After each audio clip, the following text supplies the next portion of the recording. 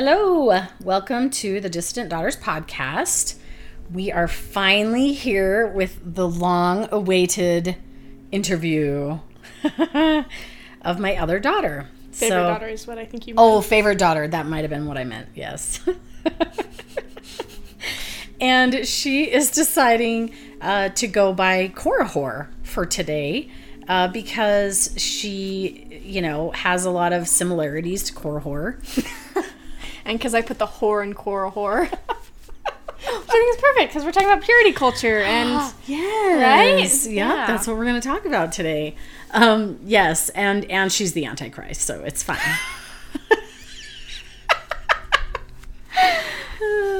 No, but so it's taken us a bit to be able to get her on here because she has a busy life and she doesn't live here. So we are finally ready to interview her, and I'm just going to have her kind of introduce herself a little bit, tell us a little bit about herself growing up and her experiences in the church, and then we'll kind of talk about some of the main, I guess, themes of your Mormon story. So, go ahead. I feel like I had really similar to both my brother and sister in growing up in the church, very similar experiences. It was a lot of like, it just is. It just is. Like I was told it was, so it is. Yeah. Not very much of like, oh, I know it's true. Yeah. I think like the most spiritual experiences I ever had was like at girls' camp, maybe, And I know a lot of people talk about when you're just so emotionally and physically exhausted, everything feels like a spiritual experience. Yes. Because I do feel like a lot of girls' camp is exhausting. Like, it really is. So I think that... Yeah, I think that they've kind of dialed in that whole system of, having you, have to deal with hard things, maybe a little homesickness, maybe some drama among the girls. Like, they give you some challenges that you have to, face head on. When I first heard about that, do you know what it's called? What? When you feel elevation emotion. Elevation emotion, that's what it's called. So, when I first heard about it, I was like, that makes a lot of sense. That makes so much sense, and that's what I thought of immediately was girls' camp. So I feel like now, realizing that that's probably just what you were elevation feeling. emotion, it makes a lot more sense. Yeah. Because it's like, that was really the only time that I really felt like the spirit. What you thought was the spirit at the time, which when you think you're feeling the spirit, you think that's testifying that the church is true. But really, you're just feeling emotion because they typically will tell a sad story or a happy story, something that just evokes emotion in you. Yeah. And but as far as your growing up years, just kind of the average regular stuff in a Mormon household. You were always a really good kid. I was baptized. You never got in trouble. All the things. Yeah. Baptism, activity days, all the regular steps. We were very active your entire life. You talked about how you were telling me earlier about how your older brother's experiences kind of affected you in some ways. Tell me about that.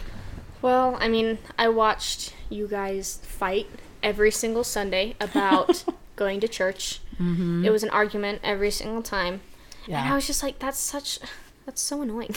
Yeah. It's so much work. It was so annoying. It's so much work, and I feel like it's not worth it. I was always just like, whatever, it's 3 hours that you get to stay home in bed. It's really not that big of a deal. Just suck it up, Yeah. So that's kind of what I did. Because I was never super in love with the church. I also wasn't I didn't hate it enough to fight you on it, Yeah. So I just kind of went and was like, well, when I get older, when I move out, whatever, I can leave the church, right? Because I remember... That was kind of your plan? That was just kind of the plan, was just just suck it up until you get through this, it's only a couple more years, whatever, right? Yeah. Because again, I remember my brother's girlfriend, she had a lot of issues with going to church and her parents making her go to church. And I think it was you who said, she should just suck it up, just go, until really? She can get out of the house, just make her parents happy, and she'll be fine. And I was like, what a brilliant idea. like, I've been doing that this whole time. So I gave you the idea. Huh? No, I think that was after I kind of, like, thought that. Like, I think it was well after my brother left the church, and so... So you went through all the motions. Do you remember anything about your baptism day? It was, like... Pretty... Just a regular... Average, yeah. Yeah, just a regular day. Yeah. Okay. I remember, like... I mean, you're so young when you get baptized. I can't remember. I think I said this earlier on another episode of the podcast, but my only memory of my baptism day is at nighttime getting ready to go to bed. I shared a room with my sister, and I said to her, I was kind of puzzled about the fact that, like, I wasn't feeling any different because I thought that I would feel totally different. Yeah. And I said to my sister, I don't feel any different now that I'm baptized. And her response was, you're definitely going to hell. Oh. You've never told me that before. That's so funny. I might have said that on an earlier episode of the podcast, but she's like, you're definitely going to hell. Like, and that stuck with me. Was she joking or was she serious? She was dead serious. And she didn't understand any better than I did, but her thought was that I... wasn't feeling the Spirit. Does that mean she felt completely different after? I don't know. Or was she also like, I'm going to hell too? Yeah, I have no idea. I've never asked her about it. But that stuck with me. I was like, whoa, okay. So because I didn't feel anything different. I didn't feel the Spirit or I didn't feel the gift of the Holy Ghost, something was wrong with me. Oh my gosh, yeah, that's crazy, horrible. Huh? I know. So, but for the most part, I think it's normal to not have very many memories of it and also I think maybe to have feelings of like, that was a little anticlimactic. In fact, that's exactly what I was feeling. It was just like, wow, I mean, I thought it was going to be a bigger deal and it was kind of meh. Yeah. So anyways, all those things were kind of regular experiences of a Mormon kid growing up. We live in a very conservative community. All your friends were Mormon. Yep. Did you ever have friends that were not Mormon that you felt weird about in any way? I can't remember if you... I remember, there was this kid who moved to our school in, like, first grade. So, like, real young. And I remember finding out that he wasn't Mormon and being like, what? Like you're really not? Confused? Like, you don't go to church? He was like, no, I don't go to church. I was like, huh? Like, I didn't realize that was even a thing. Yeah, you're like, that just seems so weird because everyone was Mormon.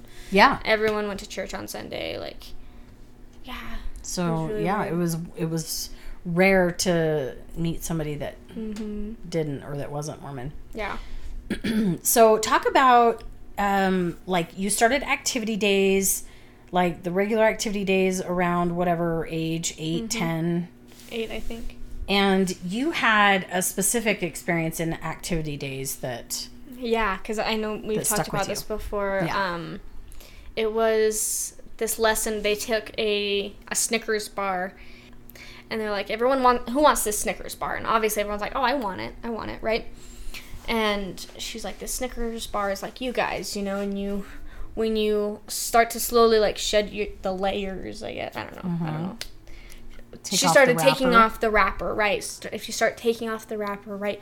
She was like, oh man, this Snicker bar looks really, really good. Like, I just can't help it. I gotta take a bite. She licks it first. That's what it was. Oh. She licks it first, and she goes, does anybody want this? And again, nobody was like, I want the licked Snickers bar. That's gross, right? And she goes, oh, well, I've already unwrapped it a little bit. I might as well do it a little more. And she unwraps it more, and then she, like, takes a big bite out of it. She's like, does anybody want this now? Like, I've licked it. I've bitten out of it. Like, anybody want this? And everyone was like, no, gross. And she was kind of like, this is why we have to be modest. Or maybe you were secretly thinking, I would still take it. It's fine. Right. Probably. At 8 years old. Right. Nobody would admit that, like... Anyway, sorry. Keep going. I'm sure somebody made a joke about that. Yeah, like, I'll still take it. Yeah. But that's not what she wanted you to say. Right. Yeah. Anyway. She was just kind of saying, like, that's why we need to be modest, is so that, we can keep our purity, right? Mm-hmm. And it was very much teaching us, like, I don't think it was intended to really teach us this, but it definitely gave off the message of, like, you are responsible to make sure other people don't take your purity, don't take that from 100%. You like... And once somebody takes a bite or licks you're useless. Like, nobody wants you anymore. Yeah. I remember I've heard of people saying that they've done that lesson with like roses, you know, where it's like, oh, look at this really gorgeous rose, but then they pass it around the room and let everybody smell it and tell them all to touch the petals and like feel it, and by the end it's wilted and falling apart, and it's, you know, or like the chewed up gum lesson, or the chewed up gum, you know, there's licked cupcake. Yep, heard that one too. Yeah, so that was, you know what, you were between 8 and 10 ish, somewhere around there. Yeah. And you still remember that. Yeah. I think that's one of the only things I remember from activity days. That's honestly just so painful. And you think, like, you know, those leaders, they probably had good intentions, or they thought that that was like a good lesson to teach, to like make sure that you're paying attention to what you're wearing and the messages you're giving and stuff. And they just did not, that was just so unhealthy of a way to see things, you know? Yeah. So I guess my thought about that is that they just start from a very young age teaching girls that they are responsible for everyone else's thoughts about them, right? Yeah. And that their body is not really theirs. Like, their job is to cover it up and keep it pure so that one day they can give it to their husband. Yeah. Like, that's such a terrible message. It really is. And I think that the story, the object lessons are very shaming. And you think about kids who, we know, young girls that have been sexually abused or assaulted or molested or whatever. And how do you think they feel after hearing those lessons? It's their fault. There's so much victim blaming that it's you know, because they didn't cover up, they didn't, you know, that somebody had bad thoughts, and then also that once that's happened to you, now nobody's going to want you. There's no going back, you know. Once it's done, it's done. Yeah. You can't fix it. Like, right. I feel like not even repenting is enough. Like, Yeah. Well, and you get mixed messages, right? Because there's the one message that the Savior's atonement covers everything. Yeah. But then there's the other message that, like, your virginity and your purity is worth everything. And you can never get it back if you lose it. And, like, I remember a message from, and I can't remember who right off the bat, but there was a message, a talk given by a general authority that basically said that if somebody is trying to assault you or attack you and rape you, that you should fight to the death, because it would be better to die than to lose your virtue. I remember hearing that. Yeah. It's better to die than to lose your virtue. So what do you think that does to girls who experience some kind of sexual trauma? It's, because I've got a friend who,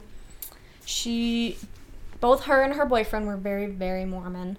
And they waited until 16 to date. They waited until 16 to date. They really did. And I just know that, like, he ended up making her have sex with him, you know, which I know she didn't want to do.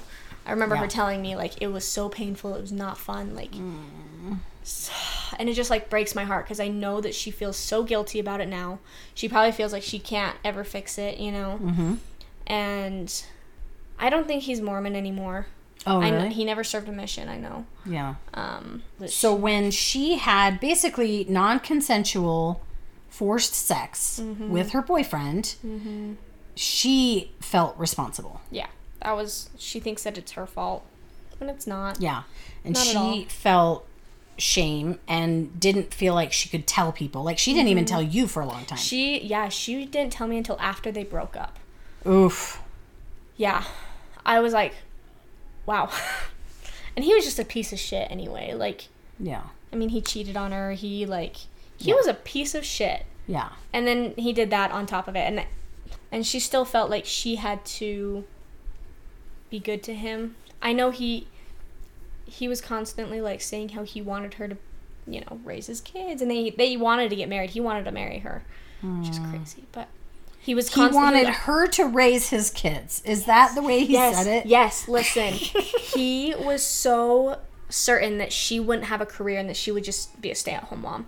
And she wants to be like all this crazy stuff. And like, she's super smart. She wants to have a career. She wants to have a career. She's probably going to be in school for the next 8 years for her career. Like she wants to, like, and she's wanted to do this for several years. Like it's not like just I think I want to do this. Like it's what she's always wanted to do. But he was like, no, you're going to stay home and you're going to have babies. And he also, I remember her telling me that he would say like things like, oh, you'll grow out of that, or things like that would.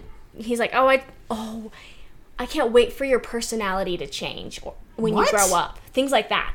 Because he would say things that like her personality was like too much, too overwhelming. And I was like, why are you guys even together? Yeah. All just a mess. Well, here's what I hear from that story. Number one, that he, as a Mormon boy, has been raised to dismiss girls' feelings, dismiss girls. He would never listen to anything she would say. Just totally dismissive of what's important to her, what she cares about, who she actually is. Like, he's completely dismissive, wants to change her and control her and keep her in a, like, his tight grip of, like, these are the things that you're going to do. I think boys feel, boys in the church, they grow up feeling entitled, and the priesthood authority makes them feel like that's something they can use over the women in their lives, especially a spouse.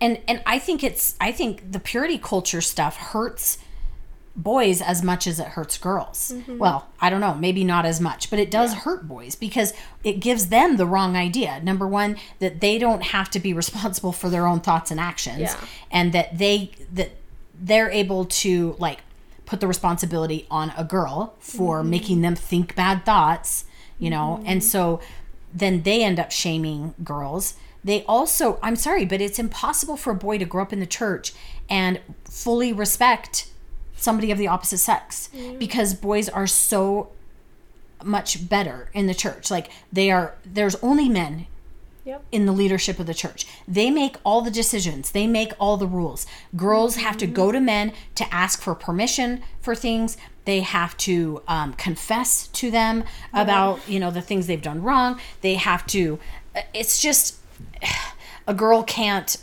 give a blessing. They have to ask a man to do that. And so, unfortunately, like, the patriarchy is so harmful to men and women and boys and girls when you start from a very young age being told that you are better than. And it's not in those words. That's the hardest part about it, is because it's so insidious and it's not super obvious. They never say the words, men, you are better than women. In fact, they try to tell you that women are just as good as men.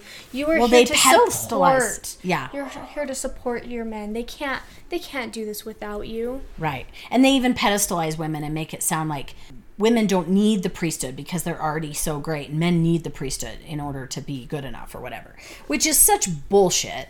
And it's just so patronizing to women. So I think, your friend's experience with being date raped multiple times. This was over months, right? Yeah. And every time she was taking responsibility for it, feeling like she was wrong, she was bad, she was dirty, she was now broken, and nobody would ever want her again, and couldn't talk about it to people, just all of the freaking things. Yeah. Like, I can't even imagine, like, not being able to talk to someone, first of all, like, would be horrible. Yeah. And then on top of all of that, like, guilt that you have, and not being able to, like, talk to someone about it. It's ridiculous. And she's not alone. I guarantee it's a common occurrence.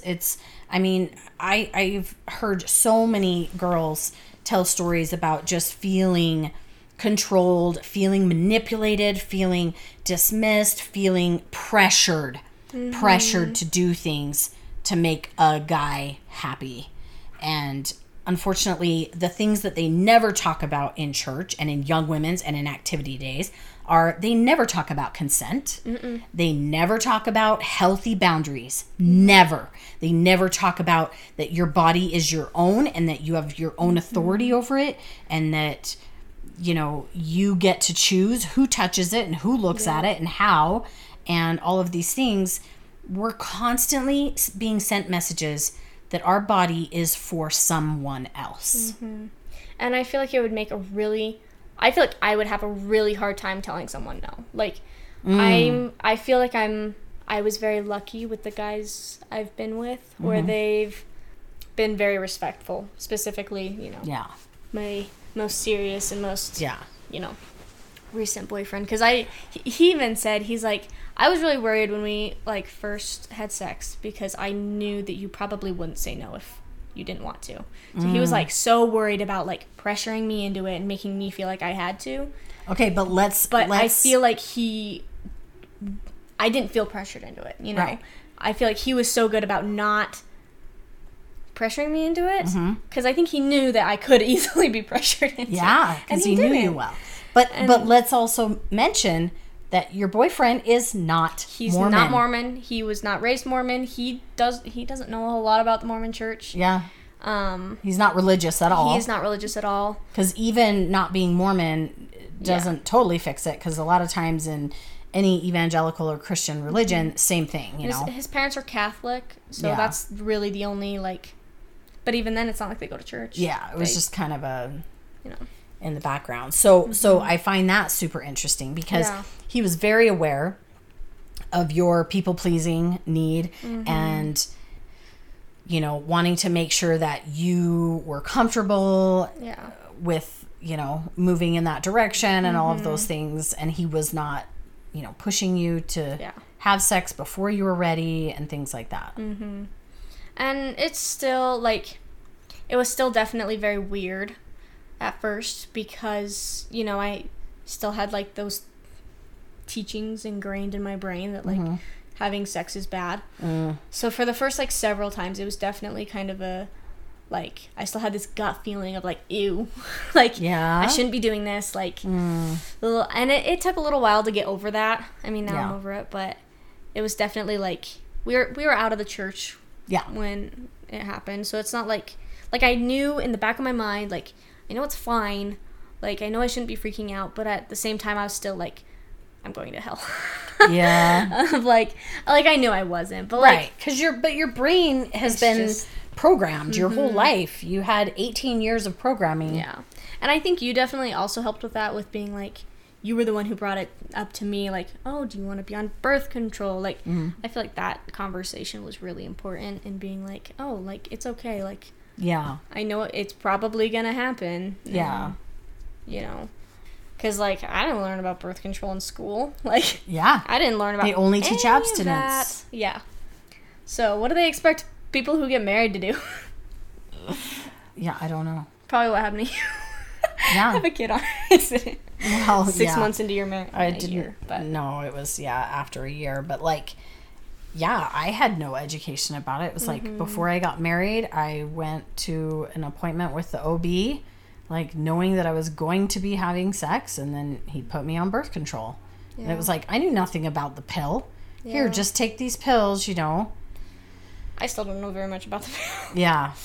But, I mean, I knew when you started dating seriously, you know, and you were almost 18, and I was like, hey, I'm sure that this is going to be a topic that's going to come up, and you're going to want to be prepared. And so we talked about your different options, and we said, let's go get you an IUD, because that seemed like the best option at the time. I cannot take pills regularly. Yeah. And I have an IUD, so that just seemed to be, for me, I love it. It's so easy. And then it's good for 5 years, and, you know, all those things. So we set up an appointment. I went to the OB with you.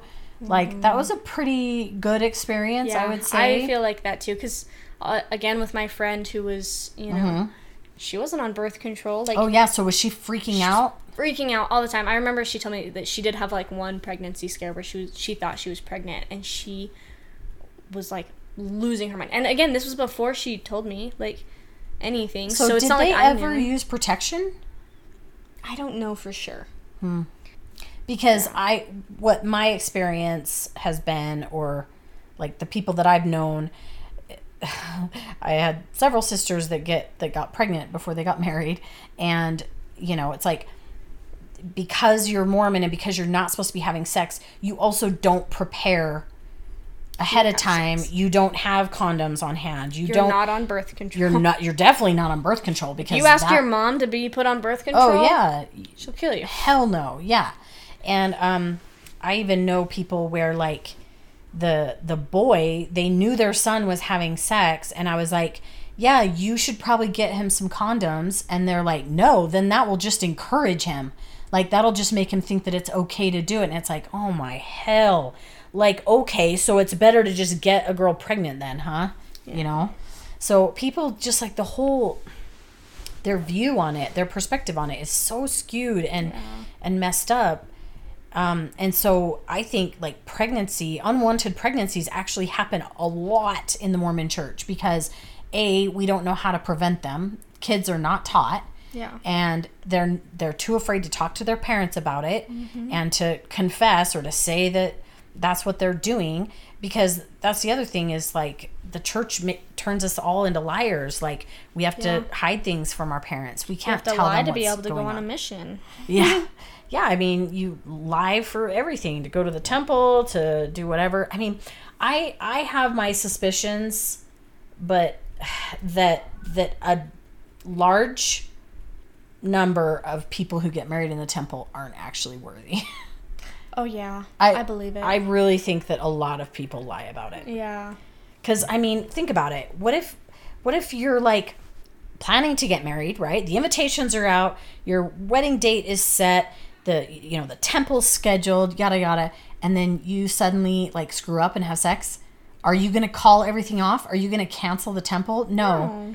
They're going to still go through with it. They're just going to lie. Yeah. And so it's just so painful and sad, and they're going to feel all this shame about it. And now, like, my perspective has changed so much, maybe to the opposite extreme of, like, yes, have sex before married, before you're married, have all the sex, have all the partners, like, learn all the things, do all the things that you want to do, so that you aren't left being uneducated, not knowing what you're doing, having, like, fear and shame around sex. Like, there's a lot of that. So I have another friend, this is a different friend, who just got married. She was married before she was even 19. Yeah. And I just remember thinking, like, I was at their wedding reception, like, they're gonna go home and have the most cringy white person Mormon sex of all time. Missionary sex. Yeah. And I was just like, that's, like, her mom's probably never talked to her about that. No. Like, her mom didn't even want her kissing boys until she graduated high school. She didn't want her dating until she graduated high school. And then as soon as she graduated, it's like, okay, find a husband. Yeah, pretty much. Because she was married less than a year after graduation. And we have multiple, because I served at the Young Women's, we had, like, a whole crap ton of our young women who got married within a year of graduating high school. Yeah. I had a few, one in particular that I remember really well, that was like 3 weeks after graduation. And the only reason they waited that long is because she wasn't 18 yet, and her parents made her wait till she was 18. Yeah. So she turned 18 in June, got married like the next day. I think it was in August that she... No, that's somebody else. Oh. Yeah. But yes, that happened too. I'm thinking of somebody gosh. else. But yeah, like, I had a bunch of my young women get married super, super young. Like, and I think part of it is just like, well, you can't have sex till you're married, so you should just hurry up and get married. If you love somebody, let's hurry up and get married, rather than, like, experiencing life and finding out if you're really compatible. Yeah. If you can really, I think living put up with each other beforehand is important. Yeah. Because how has that experience been for you? Because I mean, I love it. I've had so much fun. Yeah. I think it's great. So, well, let's tell the listeners, like, what I just moved in with my boyfriend 3 months ago. Yeah. It's both of us. Like, we both moved out of our parents' house. You're 19, both of you. We're both 19, you know. And so it's definitely, all of it's new, 100%. Yeah. Like, but it's been really, like, I think I'm kind of surprised by how well it's gone. I was kind of worried about, like, things, you know, like, getting on each other's nerves all the time, or, like, getting bugged by each other, but, like, it's been fine. I never get annoyed with him. Okay, I shouldn't say never. I don't usually get annoyed by him very easily. Like, it's very hard for him to get on my nerves. And I don't know. I feel like that would be something that if I was not with the right person, I would find out really quickly by moving in with them. Yes. Whereas if we got married before we moved in. Yeah. And it was not the right person. Yeah. Then suddenly I'm like stuck with them. Yeah. I'm married to them. Yeah. And I have to live with them. And it's a whole shit show ending that, right? Yeah. Or getting out of that. But, I knew people that got annulments like right after marriage, like within like 3 months, and they had gotten married in the temple. Yeah. Yeah, I know of at least 2 people right off the top of my head that I can think of that did that. Yeah, because I think you just see a completely different side of people by moving in. Mm-hmm. Like, I don't know. I feel like there's a lot of things that, like, I don't know, that I feel like we didn't know about each other until we moved in. Yeah. But I don't know. And we should also say that was like a year and a half after you started dating, too. It's not like... We've been together a while. We've known each other even longer. Oh, yeah. You've known each other since you were like 14. 12. Really? Yeah. 12? Are you sure? Holy crap. We met in like 7th or 8th grade. So, yeah. So, I mean, you have known each other a really long time. Mm-hmm. And you are actually really lucky. You guys have had a pretty smooth sailing relationship, you know. Yeah. There's still, like... Well, yeah, I mean, I'm definitely, like, a people pleaser, which, like, when I get annoyed with him, I end up just, like, doing nice things for him. Like, I'll, like, clean or something. Like, I feel like I have to do something to make him happy, even when I'm mad at him. Which I feel like is another thing that I kind of got from the church. Yeah. Is, like, I feel like... Even when I'm, like, okay, I never get so mad at him. Even when I'm annoyed with him, I'll still, like, make him dinner. Or I'll clean. Or I'll do woman things. I don't know. I find myself doing that. And I'll be, like, in the middle of doing it. I'll be like, why am I doing this? Why am I doing this for him? I should be making him do this. Yeah. You know? Yeah, and I wonder what the psychology is behind that. Like, is it meant to... Is it, like, this idea of, like, maybe if I serve him, I'll love him more? Yeah. Or maybe if I serve him, I'll forget that he's annoying me. Love your enemies. Or is it like a manipulation? Like, I'll make him feel guilty because I'm being so nice, and then he'll be nice or something. Do you know what I mean? I just think it's interesting to at least stop and think about it, because I do think that the church teaches so many unhealthy coping mechanisms, unhealthy relationship tactics, like when it comes to like manipulating or being passive aggressive or not communicating, like, and I can only speak from my experience, and of course my experience is in the church, but to me it feels like so much of that stems from like church teachings, and I see it so much. I see so much narcissism in people in the church. I see so much manipulation, so much passive aggressiveness, so much like shaming, and you know, like putting pressure on people to be a certain way, to do a certain thing. I mean, from in every aspect of our lives, like from what we wear to how much we weigh to, you know, how we do our hair and our makeup, like to the kinds of cars we drive, to the houses we buy, to our family setups, like how many kids we have, like the types of jobs that we get, the careers we go into. Like, so many Mormons have this prescribed way of being in almost every aspect. Like, it's so bad. And I was talking with my cousins last night about this, because I have a transgender cousin, and he just got married to another transgender man. And so it was my first gay wedding, and it was amazing. Trans and gay wedding. Trans gay wedding, yes. It was amazing. It was fantastic, and it made me so happy to be there, to support him, to get to know him in the first place, because I didn't know him hardly at all before his transition, and seeing a bunch of my cousins there, we kind of got to talking about how So for this trans person, they live back east. So they do not live in Utah, where we live. And so it wasn't their wedding. It was like a reception that they did here in Utah after they got married back east. But anyways, my cousins that I was talking to, they live in Utah County.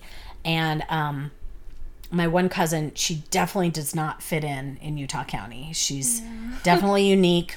She doesn't have the bleach blonde hair and the super cute clothes and the, skinny, perfect body and all of this stuff. She's just who she is. And I think it's really hard for her living in Utah County. She hasn't been living in Utah County her whole life, but it is so ingrained in the Mormon culture. There's a lot of competitiveness, especially among girls and young moms, and like you see all the mommy bloggers and the mommy TikTokers. Oh my gosh, it's so obnoxious. Yeah. Like, it's this entire culture of hideousness. Like, I hate everything about it. There are a few good ones. There are a few cute babies on TikTok. Well, yeah, I'm sure there's a ton of cute babies. Right. There's a few that I like. But none of them are Mormon. The ones that I like aren't Mormon. Right. So it's fine. Right. Because you see how the Mormon moms all feel. I guarantee most of them really have significant insecurities. I do think it's really interesting to talk about how that purity culture and the patriarchy affects how women feel about themselves, how they present themselves to the world, how they, even come into their own in terms of figuring out who they are. Yeah. Has that been has that been a challenge for you to because I know early on you would say things about being in Young Women, and you would say all they ever do is talk about how to, cook or how to do crafts or iron clothes. Yeah. And you were just so sick of doing all of the stupid girly things. Examples of guys getting to go out and play or do go-karts or something. Yeah. Go bowling or do fun things for their activities, and we get to stay home and iron shirts. Yeah, stay home and iron shirts. I don't know if I ever ironed shirts for an activity, but we did a lot of crafts. We did a lot of baking competitions, and we did and yeah, they were fun, but also I felt like it was always the same things. Yeah. It's a lot of how can I be a better wife? How can I be a better mother? For sure. Well, and that's what you say in the Young Women's theme every single week, that's what the whole goal is, right? Yeah. To what is the theme? I can't even remember. I can't remember. Let me pull it up. Okay, hold up. We are daughters of our Heavenly Father who loves us. And actually, I should say, I only know the old theme. They've changed it. Oh, they have? Oh, yeah. You didn't know that? Mm-mm. They've changed it. So the old theme was, we are daughters of our Heavenly Father who loves us, and we love Him. We will stand as witnesses of God at all times and in all things and in all places as we strive to live the Young Women values, which are faith, divine nature, individual worth, knowledge, choice and accountability, good works, integrity, and virtue. We believe as we come to accept and act upon these values, we will be prepared to make and keep sacred covenants, receive the ordinances of the temple, and enjoy the blessings of exaltation. Right? Yeah, that's what I remember. I couldn't find the... As we learn to accept and act upon these values or whatever, we will be prepared to make and keep sacred covenants. Yeah, so it's the ones that's popping up for me is completely different. Yeah, it is. The new one's different. It's complete. I thought it was just a few different changes. Well, it's not complete. Well, yeah, no, it is completely different. Do you want to hear it? Sure, go ahead. I am a beloved daughter of heavenly parents with a divine nature and eternal destiny. As a disciple of Jesus Christ, I strive to become like Him. I seek and act upon personal revelation and minister to others in His holy name. I will stand as a witness of God at all times and in all things and in all places. As I strive to qualify for exaltation, I cherish the gift of repentance and seek to improve each day. With faith, I will strengthen my home and family, make and keep sacred covenants, and receive the ordinances and blessings of the holy temple. Wow. Okay. So I actually think this is definitely an improvement. Yeah. So I love that it mentions heavenly parents. I love that it mentions that you're a disciple of Jesus Christ and that you're trying to become like Him. And that... Instead of becoming a better wife or mother. Right. And then I like that it says that I seek and act upon personal revelation. Okay, that's awesome. The stand as a witness of God at all times and all things and all places is still the same. And then it says, I strive to qualify for exaltation, which I hate. Yeah, I was going to say, I don't like that The part. qualify. I freaking hate that. I have to qualify. Sounds Yes. like in track you had to qualify for certain You have to races. be fast enough to qualify for the race. Yep. I don't think it's necessarily bad to say that I seek to improve each day. Yeah. With faith, I will strengthen my home and family, make and keep sacred covenants, and receive the ordinances and blessings of the Holy Temple. So, I mean, those things are fine. But the qualify for exaltation, if they could at least take that bullshit out, then I would say, yeah. I would say this is a huge improvement over what we used to have, Yeah. right? Yeah. But yeah, I mean, when you repeat that theme every Sunday, and actually, do they still stand up and all repeat that together? I don't know. don't know. Yeah, I don't know why I'm asking you. I guess I'm just asking out loud, but not expecting you to know. But yeah, just the standing up, repeating that over and over again, having it memorized. It runs through your brain all the time. Like, as soon as you start saying it, it, like, all came back. Yeah. Like, I couldn't remember how to start it, but then once you started, I was like, oh, yeah. Yeah.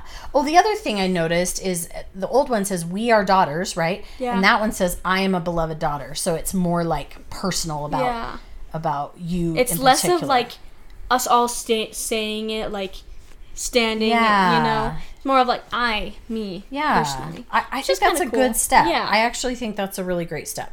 I think it's an improvement on the old one, but just like having that be super ingrained in you, I think that's super culty because it's like, and it's very indoctrinating to just To like, repeat the same thing over and over again. Kind of feels like when we'd say the Pledge of Allegiance every morning in school. yeah, that's culty too. Yeah. Yeah, it is. So yeah, that's definitely an improvement, but I think, and I also, what I'm hearing anyways, because we're not still in the church, but what I'm hearing is that they've like way cut back on like activities, and are they even doing girls camp anymore?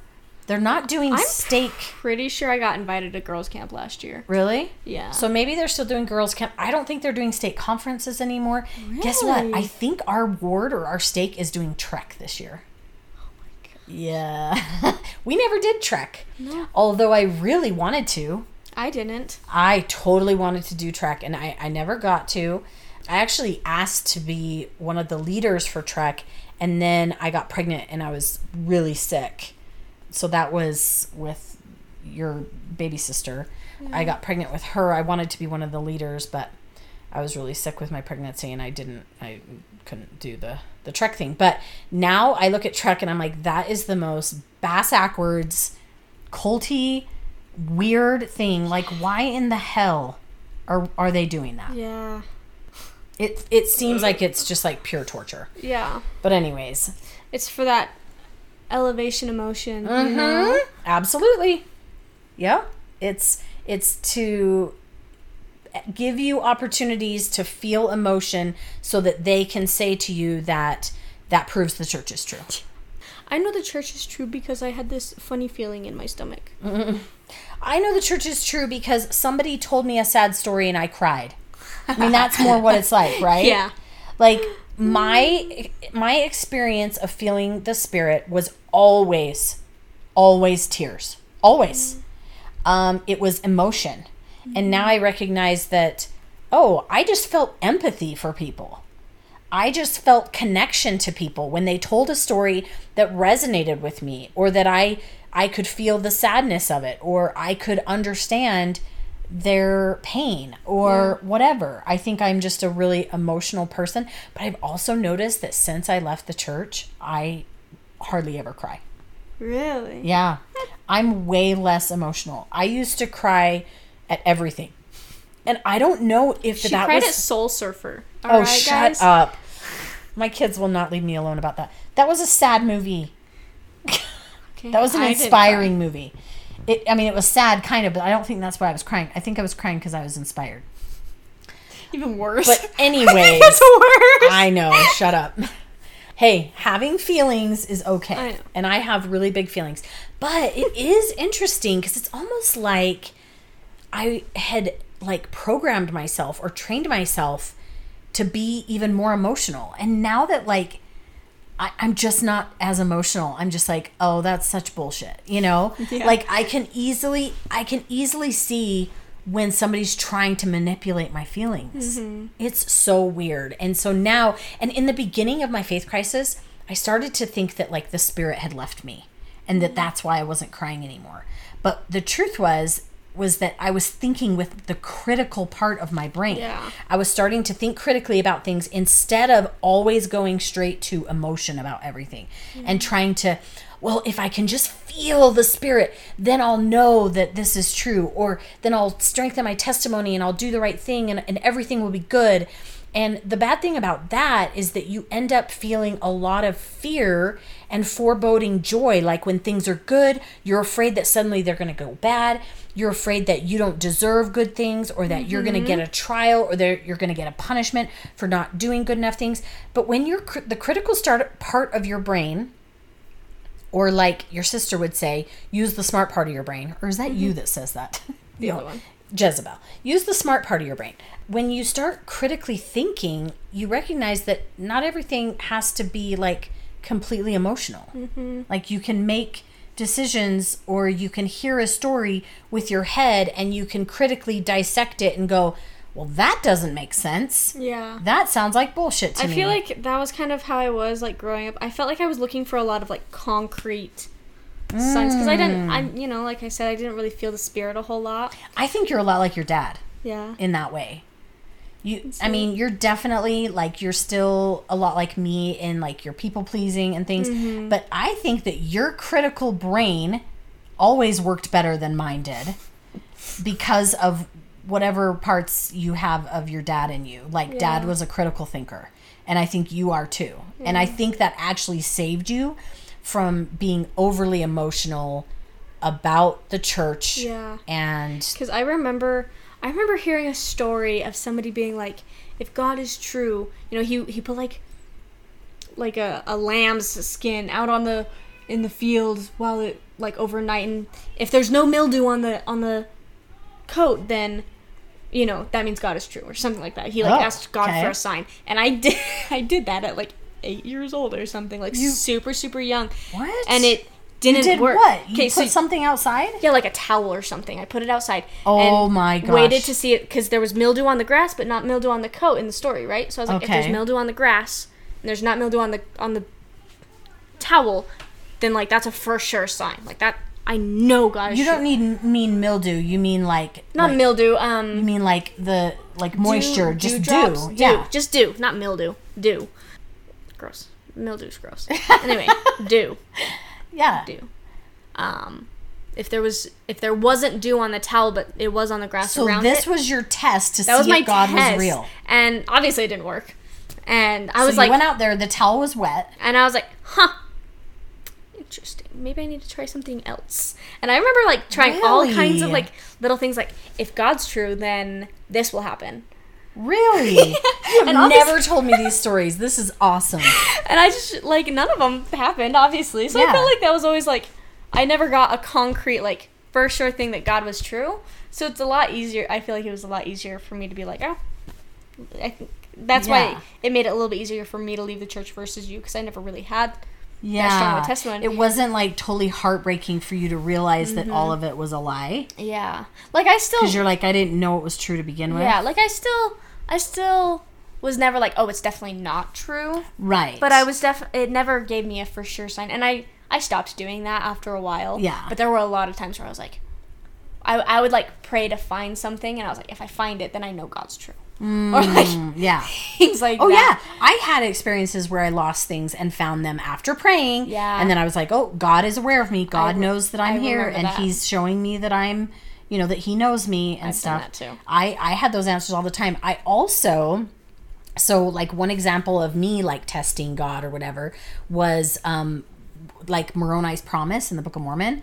Like after reading the Book of Mormon, I did the, Moroni's promise thing where you pray to see if you have a burning in the bosom and you know that it's true or whatever. And I didn't get that feeling. And then you know what I told myself?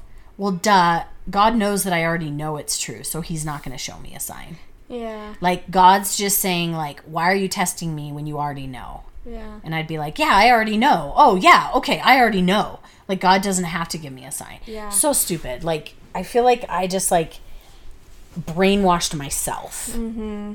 Like, I was as good at brainwashing myself as anyone else was at brainwashing me, right? Like, it just, I think, and your sister Jezebel kind of said the same thing, like, that she had some of those similar experiences where she just, like, would try so hard and then just be like, well, you already know this, you know? Yeah. You already know. What is there for God to do to, like, prove it? He doesn't have to prove it. You already know, kind of a thing.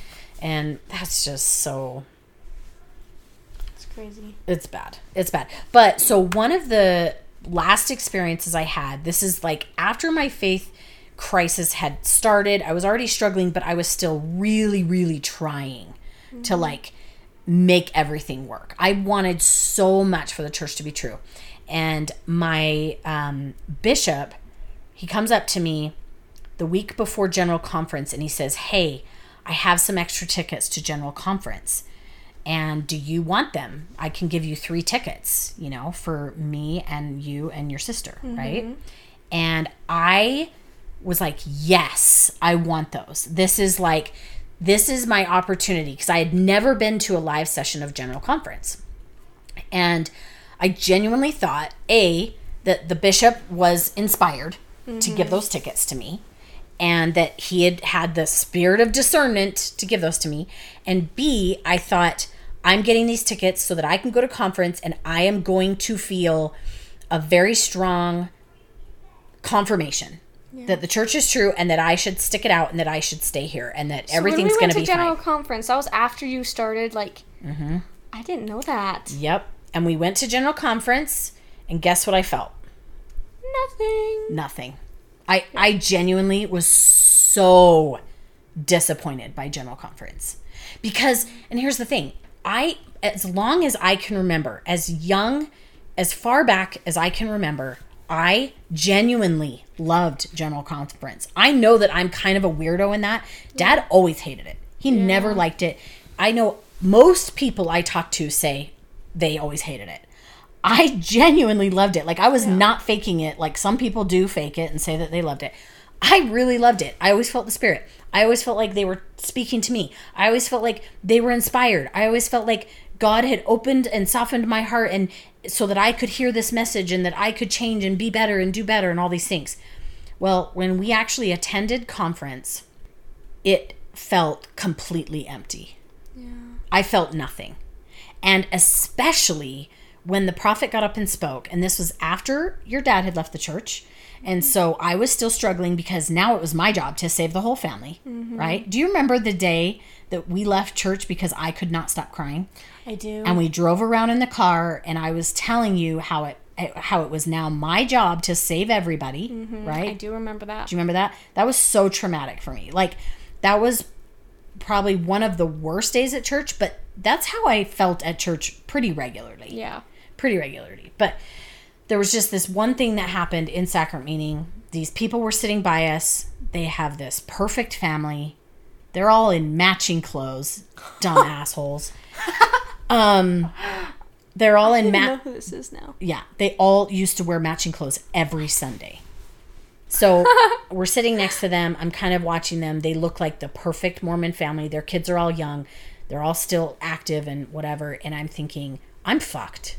My whole family, I'm losing this battle. Like, I knew that you weren't fully invested in the church. I knew it. I remember you saying, like, I feel like I'm losing my family. Like, yeah. Because you felt like you were losing both. I totally did. I totally did. And I felt all the responsibility to save everyone. So I was in that space too when we went to that general conference. And President Nelson, I want to say, I should have double checked this before, but I wasn't planning on sharing this story. I want to say it was in the spring of 2019, but I don't know that for 100% sure. But President Nelson's talk basically said, like, time is running out. You need to get your shit together. Of course, he didn't say get your shit together, but he did say, like, you need to get it together and get back to church. Time is running out. And that is literally the only thing that I remember from that whole meeting. Like, those are the only words I remember hearing. And I only remember feeling worse after going. And then after that point, I decided to read the whole Book of Mormon because I wasn't giving up. I mean, that was a super devastating experience, but yet I was like, nope, I'm still not giving up. I'm going to read the whole Book of Mormon again. So I committed to read the entire Book of Mormon, and I read it in like 3 months, and I could not believe, as I read it, I felt nothing. And I just kept thinking, why don't I feel anything? Why has the Spirit totally left me? Why is God completely abandoning me? I'm trying so hard. And all I could see and feel and hear in those words of the Book of Mormon was negative, was sadness, was like a terrible, horrible God who doesn't actually care about his children. Like, it just felt so dark and empty, and like there was nothing good in the Book of Mormon. I literally got nothing out of it, and I finished it, and I didn't even do the prayer. At that point, I was like, I don't even want to pray about it because I think I already know, which is exactly what I did before when I thought I already knew it was true, so I wasn't going to pray about it, or I wasn't going to expect a sign because I already knew it was true. And now this time I was like, I'm not even going to pray. I know it's not true. It's bullshit. It's all bullshit. And that was before I even knew anything about Joseph Smith, like, actually being a fraud. Like, but it just felt like so not okay. Yeah. So I think for us women being taught that, like, we're supposed to be nurturers, we're supposed to be whatever, like, just the mom thing, like, that's your whole job in life is to be a mom. You're just there to be a support and a helpmeet for your husband. Like, that's all we were ever taught. And if that isn't in your nature, then you end up feeling like something's wrong with you. Like, and that's another thing that, like, I'm glad we left the church before I had to, like, decide what I was going to do after high school. Because I felt a lot of freedom of, like, I can do whatever. You know, I don't have to feel like I have to serve a mission. I don't have to get married. I don't have to, like, there was just no pressure of, like, I can choose whatever I want to do. And if I don't like it, I'll just change it. Like, I remember you telling me that, like, you pick what you want to do, and if you don't like it, you can change your mind. Just try something. If you're not sure, just try something. You know, and I think, I feel the pressure of, like, making the right decision, because in the church there's always one right way, and everything else is wrong. Yeah. So if I didn't like the right thing. Yeah. So if I didn't like what I did, then I was like, oh well, this is all I can do. You know? Because God said, like, I got this answer that this was the right thing or whatever, and so you end up getting, like, pinned into a corner of, like, having to do one certain thing. And also, I don't think that you, at least, and I don't know if your feelings have changed now, but when you were in Young Women's, you were like, I'm not sure if I want to be a mom. Yeah. And right now, I definitely don't. Yeah, I mean, you're still so young. Yeah. You shouldn't feel right now, like, but, like, and so then do you end up going, well, what's wrong with me? Like, do I have to have kids? I'm not going to be happy. Yeah. If I don't want to have kids, my life is going to be miserable. What am I supposed to do? You know? What else is there? Well, and you would just do what you're supposed to do because that's the type of person you are. Yeah. You're like, I'll just be miserable and have kids. Yeah. But does it feel pretty liberating to be like, I don't have to have kids if I don't want to? I can move in with my boyfriend before getting married. Yeah. Which has been great, right? Yeah. We don't ever have to get married. Yeah. You don't ever have to. Not that I don't want to. I think it'd be fun. But yeah. But it's not an expectation. Yeah. I could wait 10 years before getting married, you know? I don't have to get married at any time. I can do it. Right. Because the only reason to get married young is because you want to have sex. If you can't have sex before you get married, then you have to hurry and get married, which is such bullshit. It's so backwards, and, like, really, it does not help. Yeah. What it ends up doing, and I used to think that was the best way to go because then you know that you're really committed to somebody. Bullshit. Yeah. People end up just being really miserable in their relationships. I think that when you've never had any sexual experiences, you might not even know who you're sexually attracted to. Yeah. You might not even know what your sexuality is. And suddenly you get married and you're like, you know, what if you suddenly are like, you're married to a man and then you realize, oh, I think men are disgusting and I'm not sexually attracted to them. You know what I mean? Like, I think that happens more often than we know about or that we realize. And so you're not compatible and now you're stuck. Yep. Yeah. Forever. All eternity. All eternity. And somehow you think, oh, but in heaven, God will make it right. God will make it so that I really am attracted to my spouse. Or God will make him better. Like, God will make me like him. Yeah. I mean, my parents stayed in a loveless, horrible marriage for 30 plus years. Yeah. And they were not happy. I'm sorry. Maybe saying that it's loveless is an exaggeration. Maybe they would correct me and say, no, we loved each other at one point. But to me, what I saw did not look like love. Yeah. It looked like obligation. Mm-hmm. And I think, unfortunately, that's... I don't think that... I've seen that happen in relationships outside of the church, too. Yeah, that's true. But definitely, yes. I feel like it's a different type of obligation. Mm-hmm. I feel like it's eternal. Yeah. Or like it feels heavier. Like it's more, right? It's weightier. Because I feel like outside of the church, it's more of like... Oh, we've got, like, kids that we want to stay together for. Or, oh, I don't want to have to move. I don't want to have to go through it. It's too much work. Like, I feel like I've heard of people Or being it's like a financial thing. Or it's a financial thing that, like, they have to stay together because they can't be financially independent. Yeah. And I shouldn't say that, like, all obligation is bad. Because sometimes having an obligation to somebody that you feel like you should live up to, that's not necessarily innately wrong or bad. Yeah. But it's just the problem of, like, not getting married too young, not knowing yourself enough, not feeling like you have a lot of options. And then I almost forgot to bring this up. I want to talk about this, is in the church, we are taught as women that we can't get to heaven without a man. Yeah. Like, we literally, we're basically worthless without a man. Like, we can't get to God. They will call us back to heaven. Yes. They will bring us to heaven. They will call us through the veil. If you don't have a man on the other side that knows your new name to call you through, guess what? You don't get to be with God. Yeah. But he can have lots of wives. Right. He can have lots of so literally, our worth is dependent on having a man love us. I'm sorry. And that is not said explicitly, but I'm sorry, that is embedded in our doctrine. That our value is connected inextricably to a man. Yeah. And because you have to be married and have kids to be a good wife and mother, which is all you are in the church. Yeah, because if you don't have kids, you're not fulfilled. Yeah. Right? You can't, you're never going to reach your fullest potential. Yeah. It's just sad. It's just sad and ridiculous and unhealthy. Unhealthy. So I think one of the things I'm the most proud of is the fact that I figured it out. I got the hell out of there. And then I helped my kids get out. And that now you guys have an entire life ahead of you to make whatever choices you want to make without guilt, without shame, without obligation to please me or your dad, that we are going to love and support you no matter what. And I hope I communicate that well to you, that, like, there is no expectation towards you making any specific choice in order for me to love you, which means that love is truly unconditional.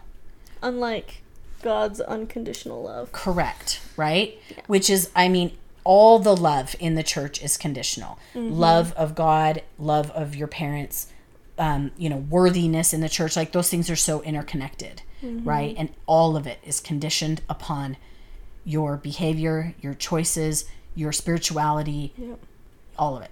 Yeah. And it's just, like, I don't know. It's just crazy the way that they expect you, you just have to listen to the prophet. And sometimes I wonder, like, why the prophet says certain things. Like, and I get this question all the time, and I don't really know how to answer it. Like, people are like, why can't Mormons drink coffee, but they can have caffeine? Ha!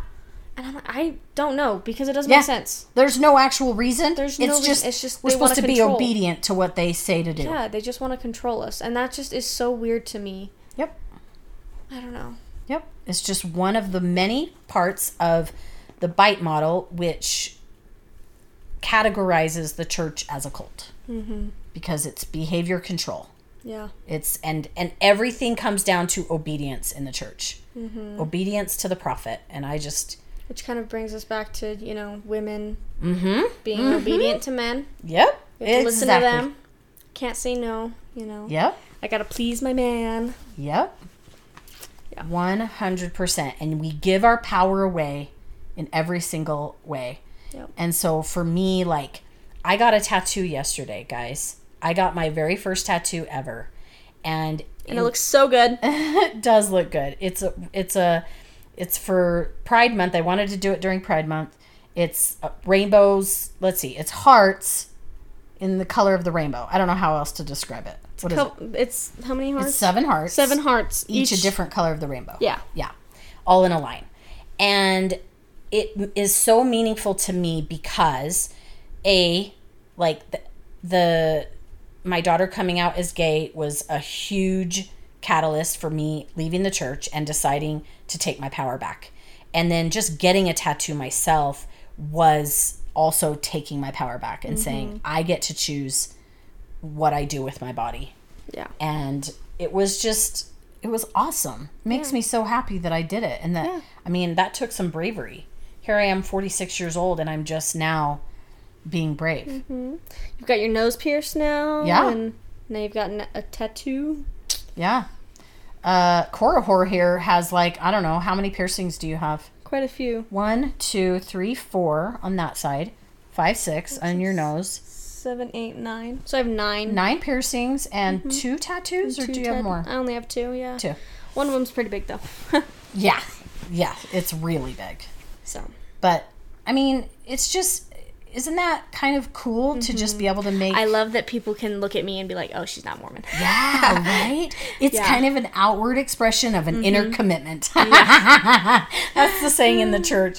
That's why you wear garments, and that's why it's an outward expression of an inward commitment. Yeah. Well, guess what? My tattoo and my nose piercing, that's an outward expression of my inward commitment. Yeah. And I love it. It makes me happy. Mm-hmm. So... I'm so glad we got to have this conversation. I think we've gone long enough. Yeah. Sorry, maybe this has been too long, but... We'll probably cut out quite a few minutes. Maybe we'll cut out some. So anyways, thanks for being here. Thanks for your support, and we'll see you next time.